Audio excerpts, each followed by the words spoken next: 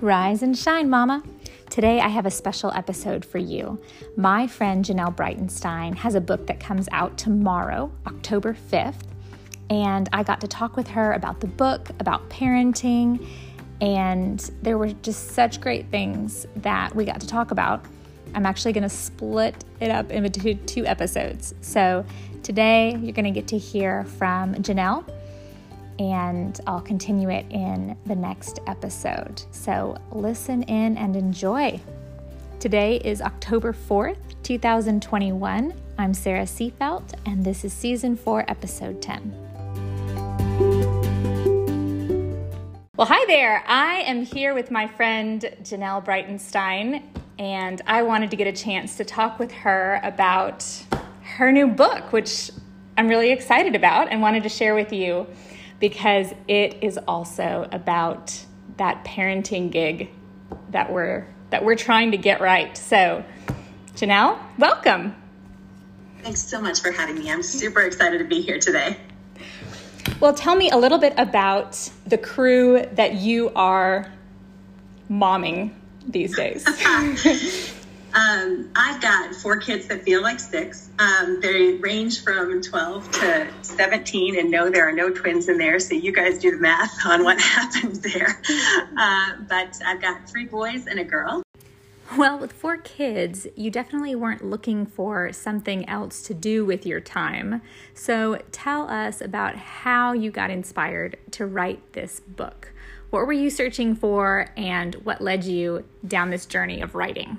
And I think part of what I realized in the need for this book is, it was funny, I would actually, this probably tells you about the kind of person I am, but I really wanted to make sure I was checking all the boxes in life skills with my kids, whether it's being able to balance a checkbook or change a tire on a car or make a cake, or to more soft skills like being able to get through conflict in a healthy way and respect authority and things like that. So I remember Googling several times life skills. And while I could find a lot of those hard skills that are very easy to see, my kids will go through school. They'll know how to do calculus probably by the time that they graduate high school. But if they can do calculus or be a concert pianist, but they can't walk intimately with God, it felt like there's not a list for that. And there weren't a lot of super clear ways to practically teach those. And I realized that some of those spiritual emotional skills were things that I was trying to think of ways to teach my kids, and was in some ways already doing them. And that filled a lot of my conversations with friends as we were talking about parenting. And I realized this is something that we could all share together. So that was part of the inspiration. So this book talks about some spiritual disciplines that are kind of classic disciplines, like meditation and contemplation, simplicity, prayer, getting your kids to study the Bible. If we're competing with Nickelodeon and social media, how do we do that in ways that are exciting and engaging, that help them catch the bug? But this also deals with some less traditional disciplines like holy sexuality, identity, finding ourselves in community. And so trying to bring our kids into spiritual health in a way that helps them associate pleasure in really creative ways.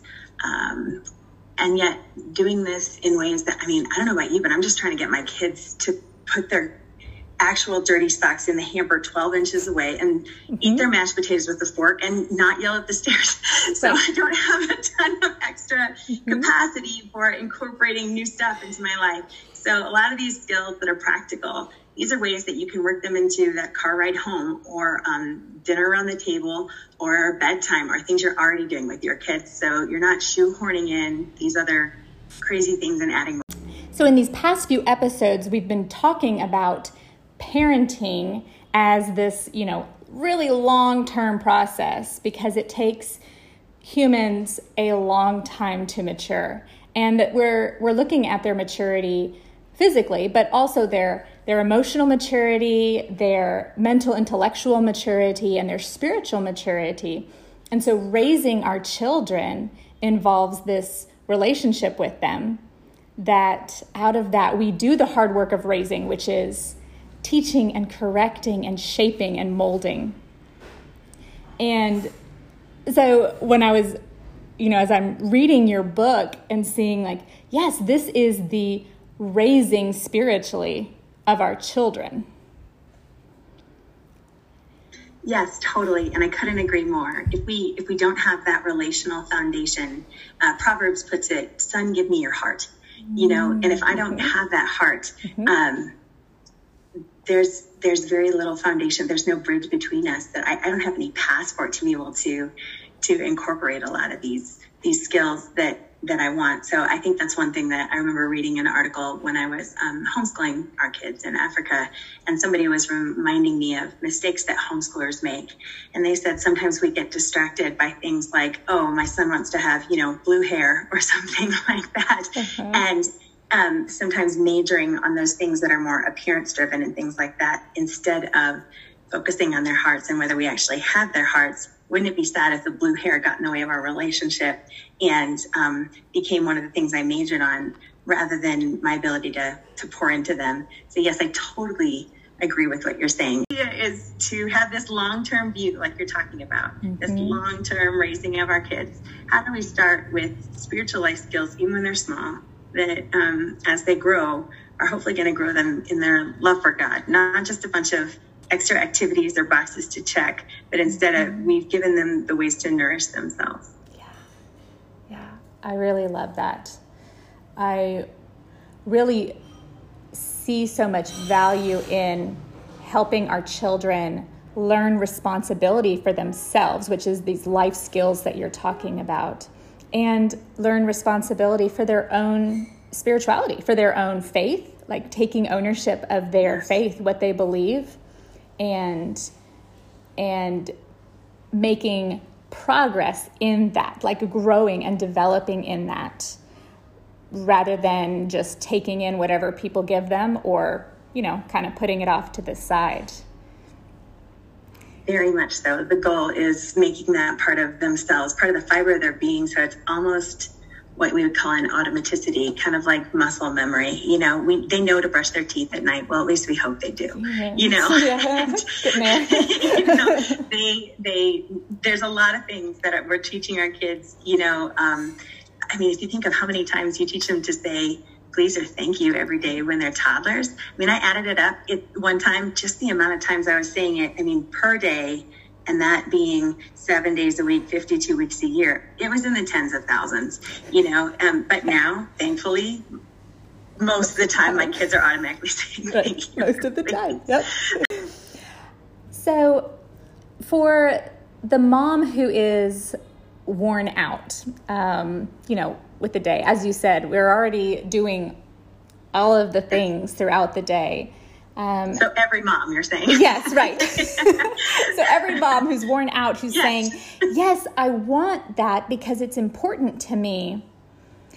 How would you encourage her? First of all, I think I would just encourage her that she's never alone and that rest is there. I was just reading this morning in my own time with God about abiding with him and kind of thinking about a branch and that life sap kind of flowing through the Holy Spirit. I just want to encourage you, even when you feel like you're scraping yourself off the floor, or sometimes maybe scraping out the inside of your ribs to feed your kids, I just want to encourage you that burnout is a season unless you let it be a lifestyle. So looking for ways to have self-care so that you can feed your kids out of a place of wholeness, because I just personally, I'm unfortunately the worst version of myself when I'm stressed and fearful and tired. Right. That's not when my kids see Jesus the easiest. And so I think I had to learn the hard way that my burnout was really affecting my family. But then I would also say something that we already know, which is that even when we're exhausted, we're still cutting the hot dogs into little pieces so our kids don't choke on them. Or, we're checking to make sure that our kids actually clean the bathrooms well rather than disgustingly, and we're making time for the things that do matter to us. And So starting to reprioritize spiritual things and realizing that we can just work them into the fabric of our days. One of the images that comes to mind is when I was making cinnamon rolls with my grandma when I was a kid, and you'd have to kind of work in flour to the dough a little bit at a time. Mm-hmm. And if you tried to add too much, the dough would get too tough and it wouldn't be the right texture. Mm-hmm. And so the idea is grab two skills that you can just incorporate just a little at a time. Maybe it's just you decide you're going to pray with your kids on the way to school, or you're going to pray with them before they go to bed, or you're going to get a scratch-off map and put it on your kids' walls and pray for one country that they pick every night. These don't have to be hard things. They can be fun things where you're really connecting with your kids over spiritual disciplines, and you're associating worship of God and being with God with pleasure in their minds and in your own mind too. Wow, you mean it could be fun and enjoyable? So much sometimes. Yeah. So many times some of these skills and these things that we want to imprint into our children can feel like just a lot of doing more of the same thing over and over and over again. Over again. Totally. The Bible stories at night and different things like that. And sometimes those can be really warm moments, and sometimes it can feel like plodding. And I guess someone said to me, if our spiritual disciplines don't cause joy, we really need to re-examine, are they really drawing us closer to God, and are they drawing our kids closer to God? So that was convicting to me that sometimes I'm doing spiritual disciplines, but unfortunately I won't have the end benefit of joy. That's another thing in that passage in John about abiding. The end result is joy, and it's in feeling loved by God and dwelling in that love. And it's pretty hard to do that if we don't associate it with pleasure. And that's not some kind of so therefore you better be happy. Instead, it's just it's a new mindset of, okay, maybe if that's not causing me joy, do I need to be doing this spiritual discipline right now? Is this life-giving to my kids? Is this conveying who God is accurately to my kids? Mm-hmm.